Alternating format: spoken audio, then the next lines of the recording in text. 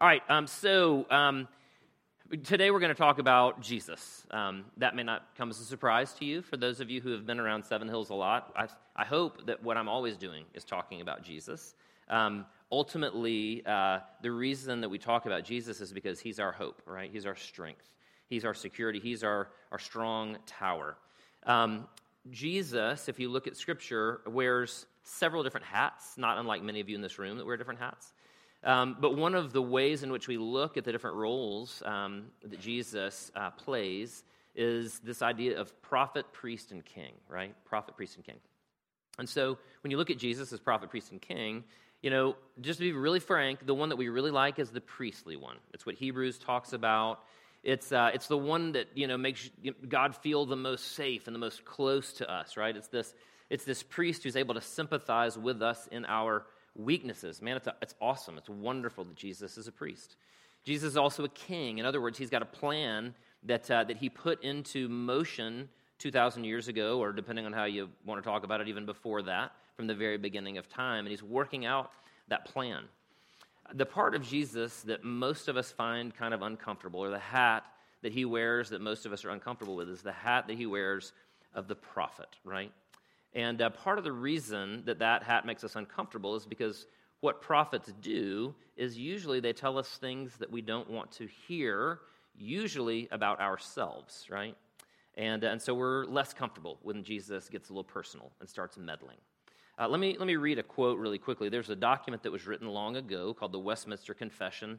It's broken up into different segments, but there's a question that's in the Westminster Larger Catechism that asks this question: how does Christ, or how doth Christ, execute the office of a prophet? And I'm going to read the answer, and you just think in your own heads whether or not that's a meaningful answer to you. It's true, but does it mean something to you? The answer is this: Christ executes the office of a prophet in his revealing to the church in all ages, by his Spirit and word, in diverse ways of administration, the whole will of God, in all things concerning their edification and salvation. Right? It's kind of a lot. It's kind of wordy. You probably need to ponder on it a little bit. But essentially what that answer to the question is that Jesus tells us what's true about us, what's true about God, what's true about salvation, and how it is that we're to live life. And he does it through his Holy Spirit, and he does it through his word, right? And so that's meaningful. Like, you just have to unpack it a little bit. Now, we don't, in our culture, really have that many prophets. In our culture, we have kings, but they're all figureheads. And really, we don't have that many priests in our culture. If we do, or if you're anything like me, when I think about a priest, you know, in a sort of secular way, I think about Conan the Barbarian and sort of these priests that existed in this temple. Like, that's what I think about. And so today we're going to talk about how Jesus is a prophet, but we're going to use three metaphors to see exactly how his sort of prophetic role is carried out. And those three ways that prophetic role is carried out is that Jesus is a prophet in the same way, and he's a prophet in the sense that he's like a great teacher, right? For those of you who have ever had a great teacher. He is a prophet in the sense that he's also like a great coach. You know, maybe some of you had a great coach over the years, whether in music or in band or in athletics. But he's also a prophet in the sense that he's like a great doctor who tells you the bad news, right? And so we're going to jump into each of those in just a few moments. But before we do that, I'm going to pray. And then after I'm done praying, we're actually going to use a little clip from a movie that came out in 1989 called The Dead Poets Society. And by the way, we're going to have another movie clip later on that's also from the 80s, 1986. As I wrote this sermon and I looked back over it, I thought, man, I need to see a movie from like just 2000 and something on up, right? But anyway, we're going to jump into that. And hopefully the illustrations are going to sort of serve the point. Let's take a moment and let's pray. Father, I thank you for this day.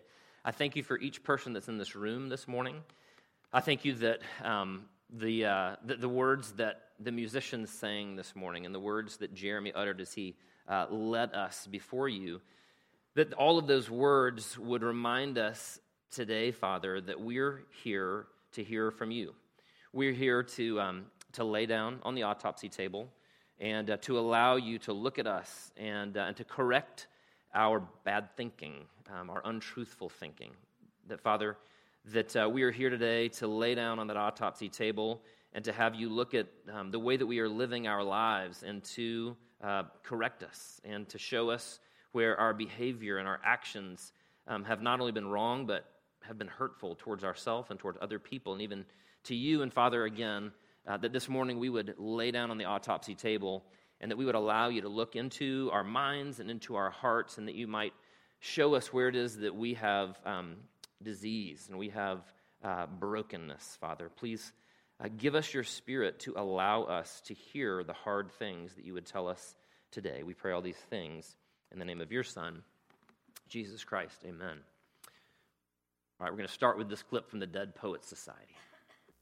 All right, so if you've never seen Dead Poets Society, I recommend it. It won an Academy Award back in, again, 1989. Hello. Some of you weren't alive then. Anyway, but what you see in this, that little clip right there is Robin Williams, who's playing this teacher at this private school.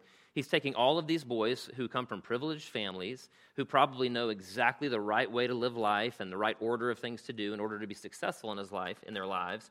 And part of what he does is, as a great teacher, he challenges what they think or challenges what they believe, right? He says, come up here and stand on this desk and look around and see things from this perspective. That's part of what great teachers do. Great teachers give us the ability to see ourselves and to see the world with a kind of a new set of eyes. And part of what really great teachers do is also challenge what we believe and show that part of what we believe maybe is wrong. Some of you have had teachers like those before. Maybe you had a teacher in high school that really enabled you to see a subject or the world in a very different way. Maybe some of you had a youth pastor when you were in junior high or high school that did the same thing. Maybe you were mentored by someone who enabled you to sort of see the world through a different set of eyes and really to show you that so much of what you thought and so much of what you believed maybe actually didn't measure up with reality. Maybe it was wrong thinking. Maybe it was bad thinking. Part of what we see Jesus as a great prophet, what he does is he acts as a teacher to correct that bad and wrong thinking when we believe things that are not true. I'm going to turn our eyes really quickly to Luke chapter 15. And Luke chapter 15 is a story that is most commonly called the prodigal son. I talk about it kind of all the time. It's just too good not to. And we're going to see Jesus playing the role of teacher in this story. Again, he's talking to a crowd that has, just say it this way, religious people in it and irreligious people in it. He's talking to both sides here. But let me read beginning in verse 11. It says this. Again, this is Jesus as a prophet really acting as a great teacher. And he said, there was a man who had 2 sons. And the younger of them said to his father, Father, give me the share of property that is coming to me. And he divided his property between them. Not many days later, the younger son gathered all he had and took a journey into a far country. And there he squandered his property in reckless living. Okay, let me just pause for a second right here and say this. In sort of the ancient Near East, in this culture, family and respect and honor and shame were what it was all about. This idea of sort of the elder son and the younger son receiving inheritance is something that all of Jesus' listeners would have understood. And when Jesus told this piece of the story, all of the people, all of his listeners would have kind of responded the same way. They would have said, ew, that kid is bad, right? He's shockingly bad. Like, he's disrespectful to his father. He essentially is saying that he wishes that his father was dead, doesn't want to have a relationship with him at all, right? And essentially what has happened in this story is Jesus is, again, he's sort of allowing the people to get drawn into the story.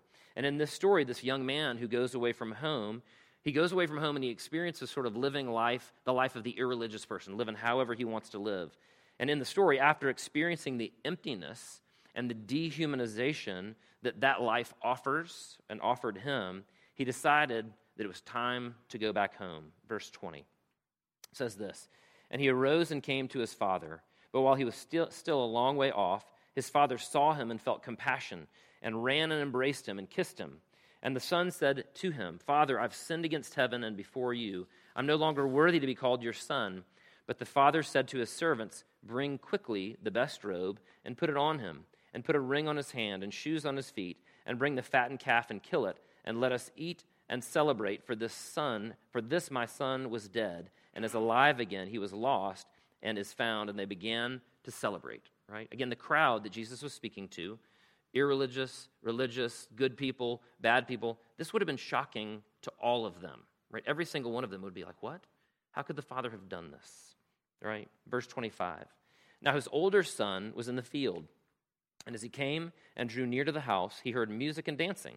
And he called one of the servants and asked what these things meant. And he said to him, your brother has come, and your father has killed the fattened calf, because he has received him back safe and sound. But he was angry and refused to go in. The older brother was angry and refused to go in because of the mercy that the father was showing this younger brother. His father came out and entreated him.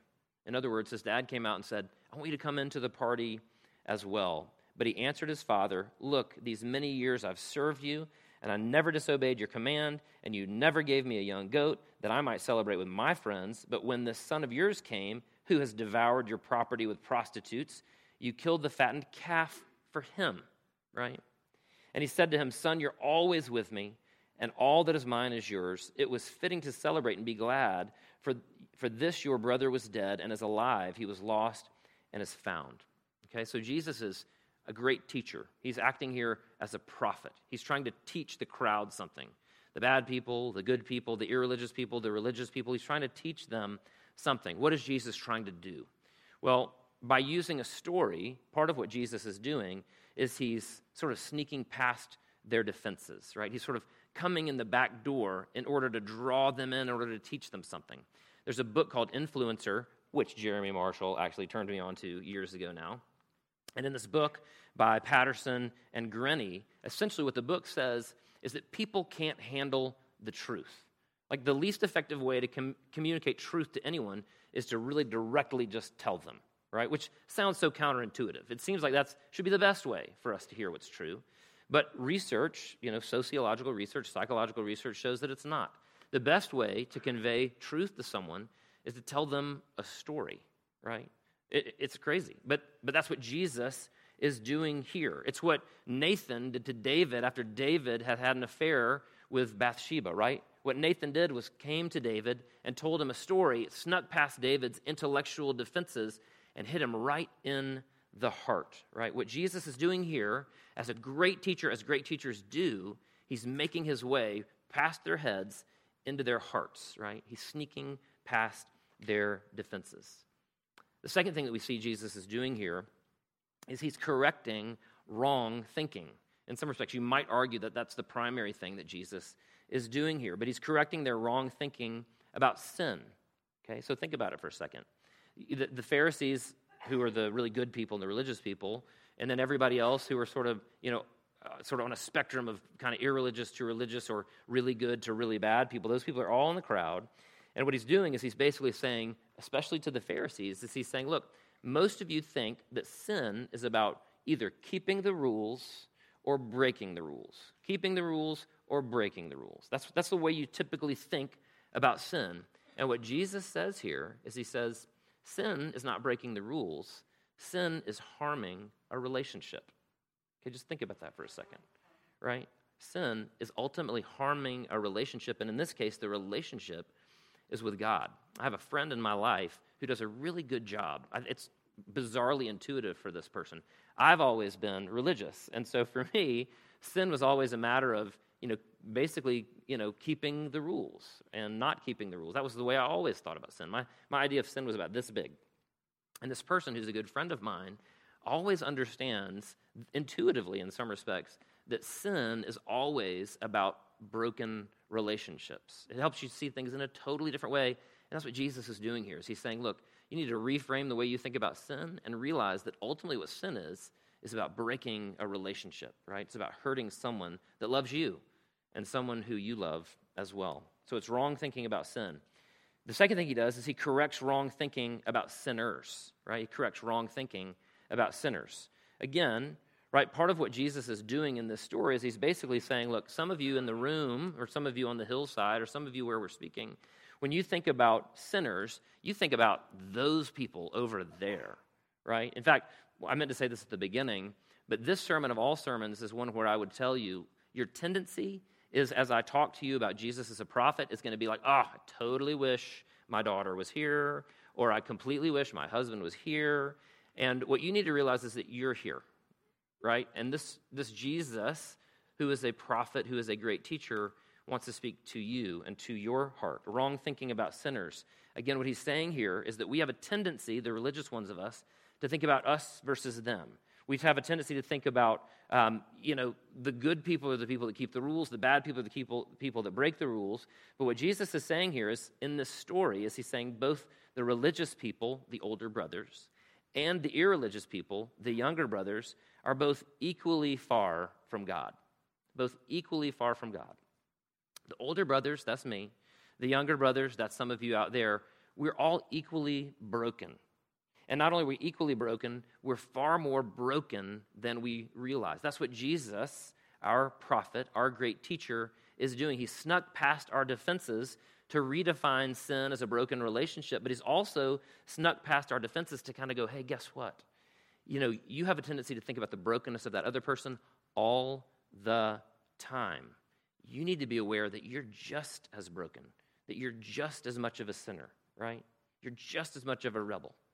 He needs us to hear that. Wrong thinking about sin. He addresses wrong thinking about sinners, but he also addresses particularly this crowd's wrong thinking about God. Part of what Jesus is saying here is he's saying your tendency is to see God as a judge with a black robe and long white hair and a long white beard with a gavel who's slamming it onto the table and saying, guilty, right? Or our tendency to think about God as a referee, like, hey, sorry, you broke the rules, you're out, right? Or to think about God as a scorekeeper. It's 3-1, you lose, sorry, right? But part of what Jesus does here is he's saying all of those ways in which you think about God, there's an element of truth in them probably, but ultimately what Jesus says here is he says that God is less like a scorekeeper, less like a judge, and he's more like a father, right?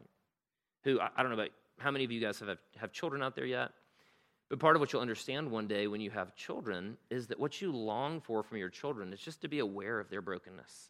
And you long to show them grace, and you long to show them mercy. You long to wrap your arms around them and say, I love you, I'm proud of you, I think you're great, of course, I forgive you. And so Jesus paints this picture, repaints this picture, reframes this idea of God not as a judge, not as a scorekeeper, not as a referee, but as a father who longs for his children to come into a relationship with him. This is Jesus, as our prophet, as our great teacher, correcting our wrong thinking. The question is, so what are the ways in which we need Jesus, our prophet, our great teacher, to correct what we think or believe, right? I promise you, in the same way that the Pharisees had wrong thinking about God and about sin and about themselves, I guarantee you we do too, right? In fact, we may have as much or more, right? I don't know how to argue that other than to say that most of us in our culture are sort of starved for biblical interaction, right? Most of us have a high level of biblical illiteracy. But part of what you need to understand is that you've got to invite Jesus into your life as this great teacher, right? This prophet to address what you think and what you believe. And so let me just throw out a list of things. Maybe Jesus, our prophet, needs to address your view of sexuality. Again, this is so politically incorrect, but the Bible's pretty clear that sexual relationships need to occur within the bounds of marriage. Like, it's just kind of clear, right? And Jesus will offend your wrong thinking at points. Not only that, but what about gossip and slander and lying? It's funny, in the world that I came from, the people that were in authority over me were much more concerned. They would have freaked out if I'd ever said a cuss word, That would have been like just the unforgivable sin. But gossip and slander and lying, those aren't so bad. They're not such a big deal.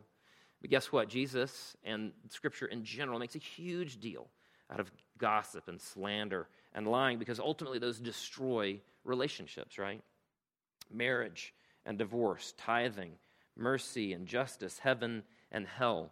If we truly allow Jesus to be our great prophet, then we need to prepare or be prepared to have our thoughts about what is true and good and right and wrong offended, right? Be prepared to be offended.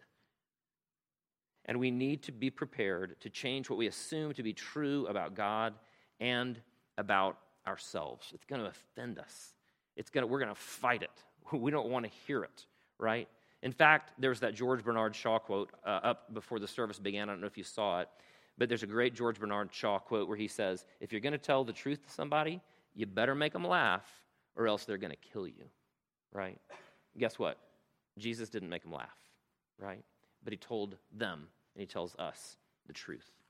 Jesus is he's our prophet, and in that he's a great teacher, right? But he's not just a great teacher, he's also like a great coach, right? And what great coaches do is they change not just the way that we think, but they really change our behavior. They address our wrong or broken or bad behavior. Okay, here's movie clip number 2. This one is from a movie called Hoosiers that came out in 1986, okay? And it's about a coach who's played by Gene Hackman who takes this little team that is, in some respects, a pretty decent little team, but he corrects a lot of their sort of practices that are not good, and he replaces them with good behavior and good practices. So watch this little clip, and we'll jump back in. All right, that clip in the movie is about 9 minutes long. And basically what he's doing in that clip in the movie is over the course of 9 minutes, he's undoing all these bad habits and bad behaviors in regard to basketball that they've picked up. And he's sort of creating and giving them new behaviors that are going to help them be better basketball players. And spoiler alert, help them be really successful as a basketball team. Okay, I'll let you watch the 86 Hoosiers movie there. But the point is that Jesus says some very similar things. That in the same way that Jesus, as a great prophet, as a great teacher, comes in and corrects our thinking, in the same way he's like a coach who comes in and corrects our bad or wrong or broken behavior. Let's jump into Matthew chapter 6. Matthew chapter 6 is right in the middle of what we call the Sermon on the Mount, which is in Matthew 5 through 7. And I'm just going to read verses 5 through 9. He says this. Again, this is a broad crowd, right? This is religious people, irreligious people, Pharisees, the whole gamut are out there. And he addresses some of their behavior. He says this, "And when you pray, you must not be like the hypocrites, for they love to stand and pray in the synagogues and at the street corners, that they may be seen by others." In other words, he gives an example of bad behavior, right, of wrong behavior. And he says, don't do that. He goes on to say this, "Truly, I say to you, they've received their reward. But when you pray, go into your room and shut the door and pray to your Father who is in secret. And your Father who sees in secret will reward you. And when you pray, do not heap up empty phrases as the Gentiles do, for they think that they will be heard for their many words. Do not be like them, for your Father knows what you need before you ask him. Pray then like this." And he goes on and teaches them the Lord's Prayer. What is Jesus doing here? Part of what he's doing here is he's correcting their broken behavior. Now, again, he's speaking to a crowd in general. This is the Sermon on the Mount. So he's speaking to the crowd in general, but the disciples specifically, and he knows that there's always a temptation to pray incorrectly.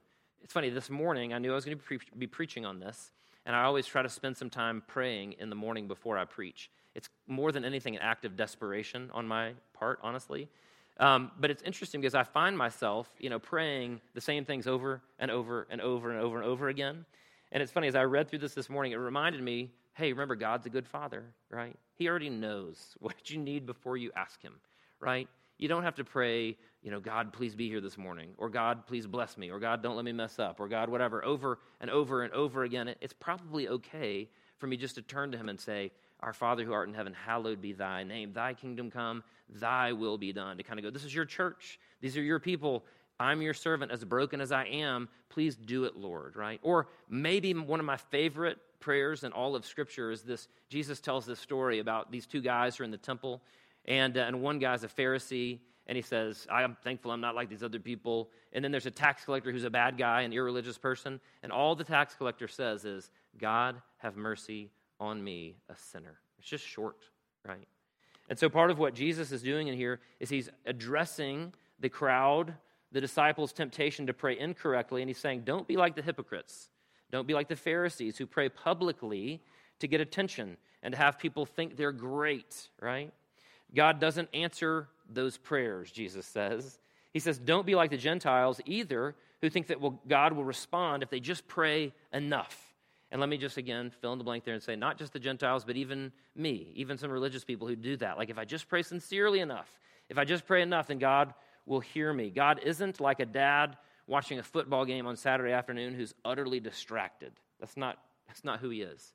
He's a good father who longs for us to come into his presence. He already knows what you need, and he longs to give it to you. That's why Jesus says, pray like this, "Our Father."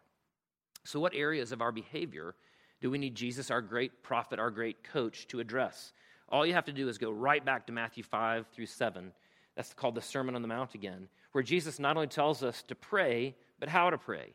He not only tells us to give, but how to give. Jesus tells us not only to live, but how to live our lives so that people see us and glorify our Father who is in heaven. Jesus not only tells us not to murder, right? We kind of already knew that, but he goes on to say we need to speak to one another in ways that never dehumanizes another person, right?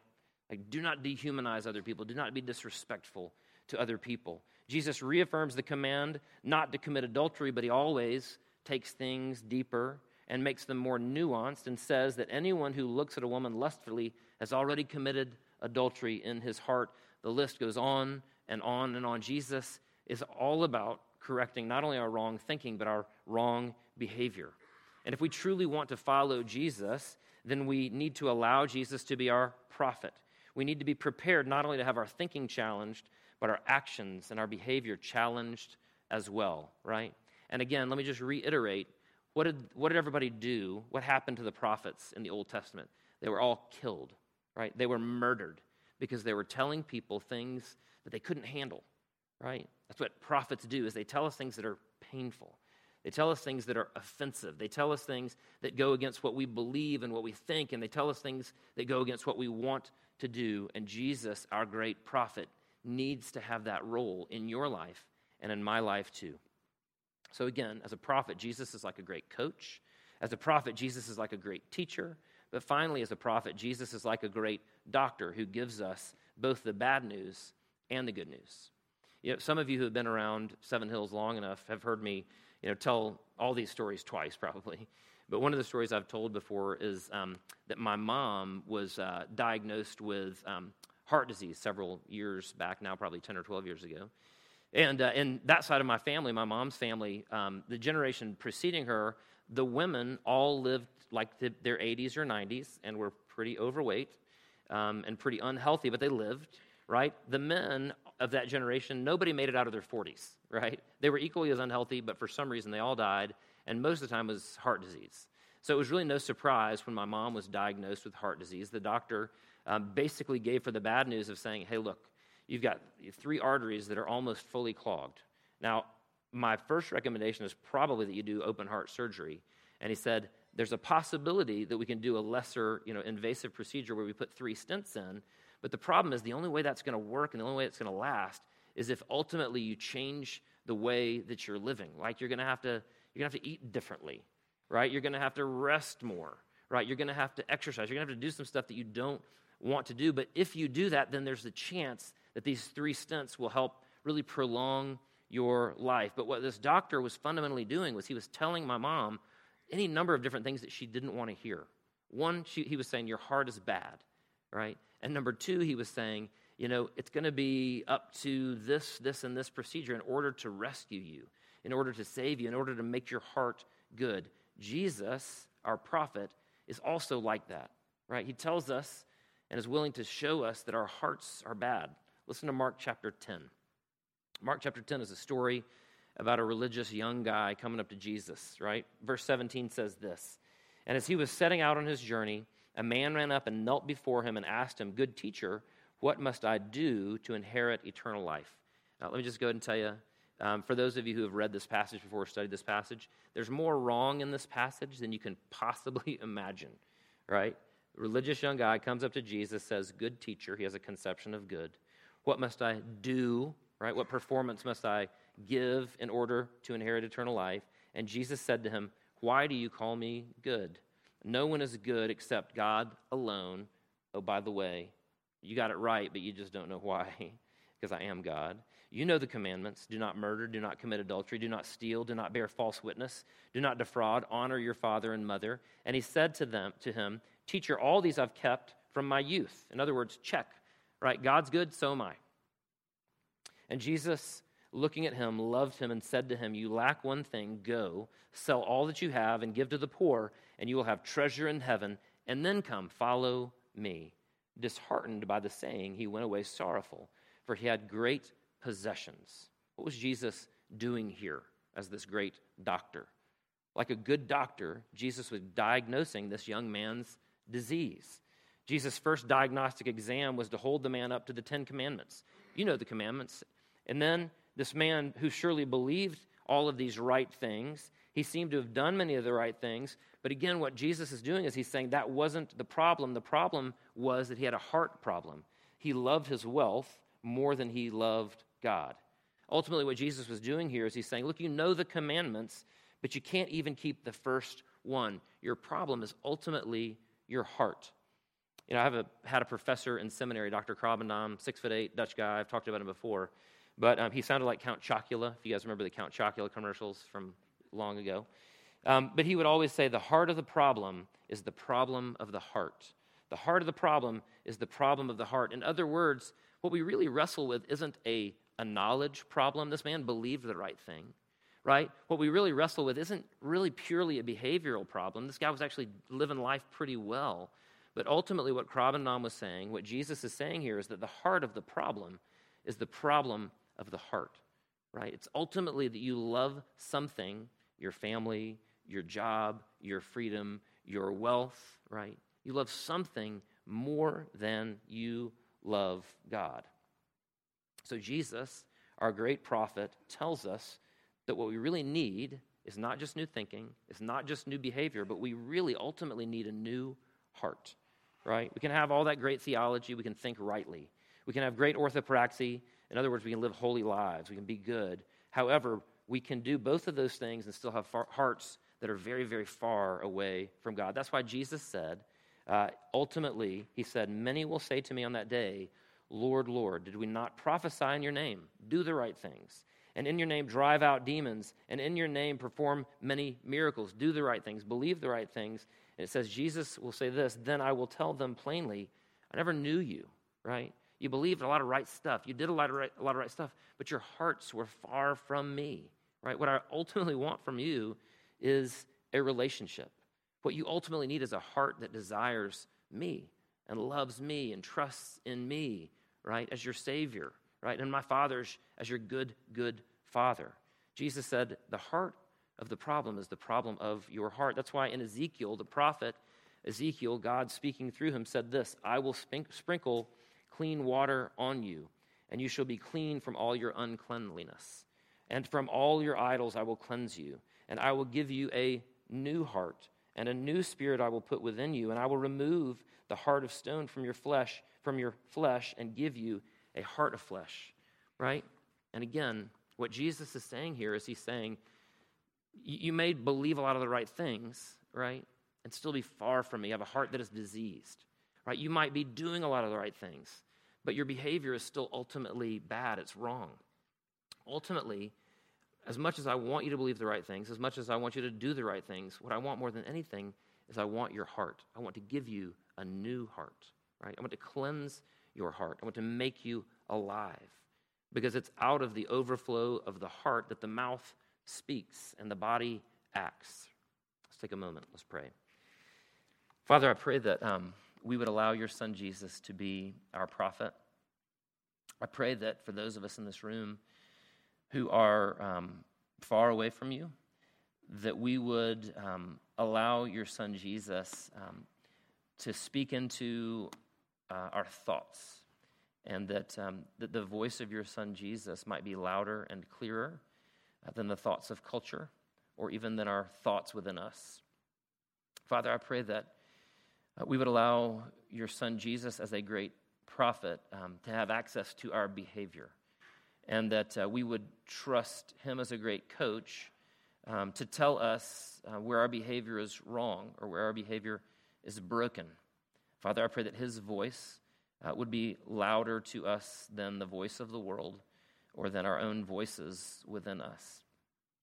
Father, ultimately, I pray that we would allow your son Jesus as our prophet, our great doctor, that we would allow Jesus to speak into our hearts and to show us where we have cancer, where we have blocked arteries, where we have disease, and that, Father, that what your son Jesus has to say about our hearts, again, that his voice would be louder than the voices that we hear in culture and in the world. I pray that the voice of your son Jesus would be louder than our own heart than our own voices which seek to distract us from that own heart disease within us. And Father, I pray that we would not kill Jesus, that we would not put him away, that we would not avoid him. But Father, I pray that you would give us your Spirit to woo us, to draw us closer and closer to your Son Jesus, to not only allow him to be our great prophet, but to be our Savior. We pray these things now in the name of your Son, Jesus Christ. Amen.